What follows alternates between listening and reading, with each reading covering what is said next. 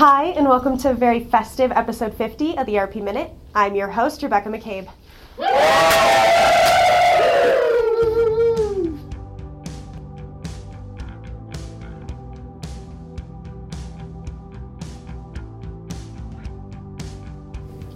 Last week, Blackbaud released its financial results for its second quarter ended June 30th, 2022. Second quarter total revenue increased 15.5% year over year with the first half of 2022, while non-GAAP organic recurring revenue increased 5.1%. We continue to see Blackbaud growing at a consistent rate year over year. This growth rate is vital to ensure that Blackbaud can continue to invest in its nonprofit customer base, which relies on the company for new product and process innovations.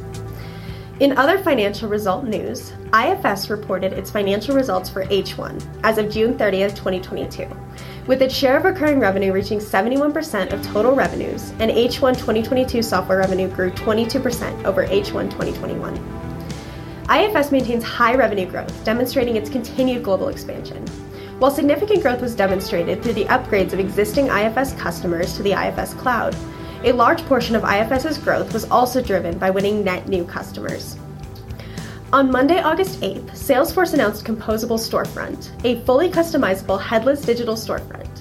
Features include best-in-class integrations, pricing, and implementation accelerators from across the Salesforce ecosystem, all anchored by Commerce Cloud.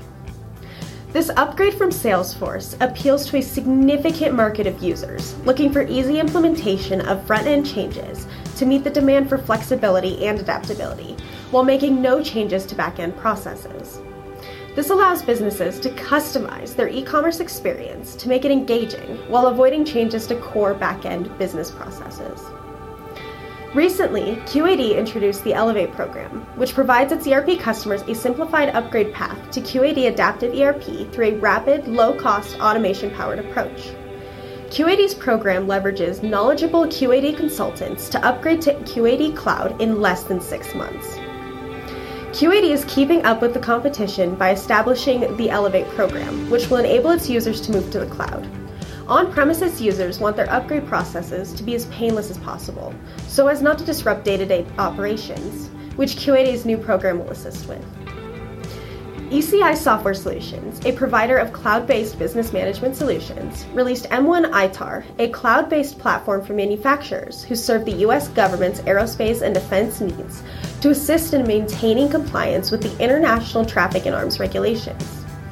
Leveraging Microsoft Azure for U.S. government and AWS GovCloud, M1 ITAR helps manufacturers grow their business capabilities and maintain data in a secure cloud environment. Compliance requirements are of utmost concern to government agencies who need to protect substantial amounts of personal and protected information. ECI's focus on providing a specialized solution to maintain compliance with ITAR cuts down on potentially devastating compliance failures of aerospace and defense companies. Thanks for tuning into the ERP Minute. We're always looking for newsworthy material to share with our listeners, so send us breaking ERP news. Be sure to subscribe to our Apple Podcast, Spotify, and YouTube channels so you never miss an episode. We'll see you next week.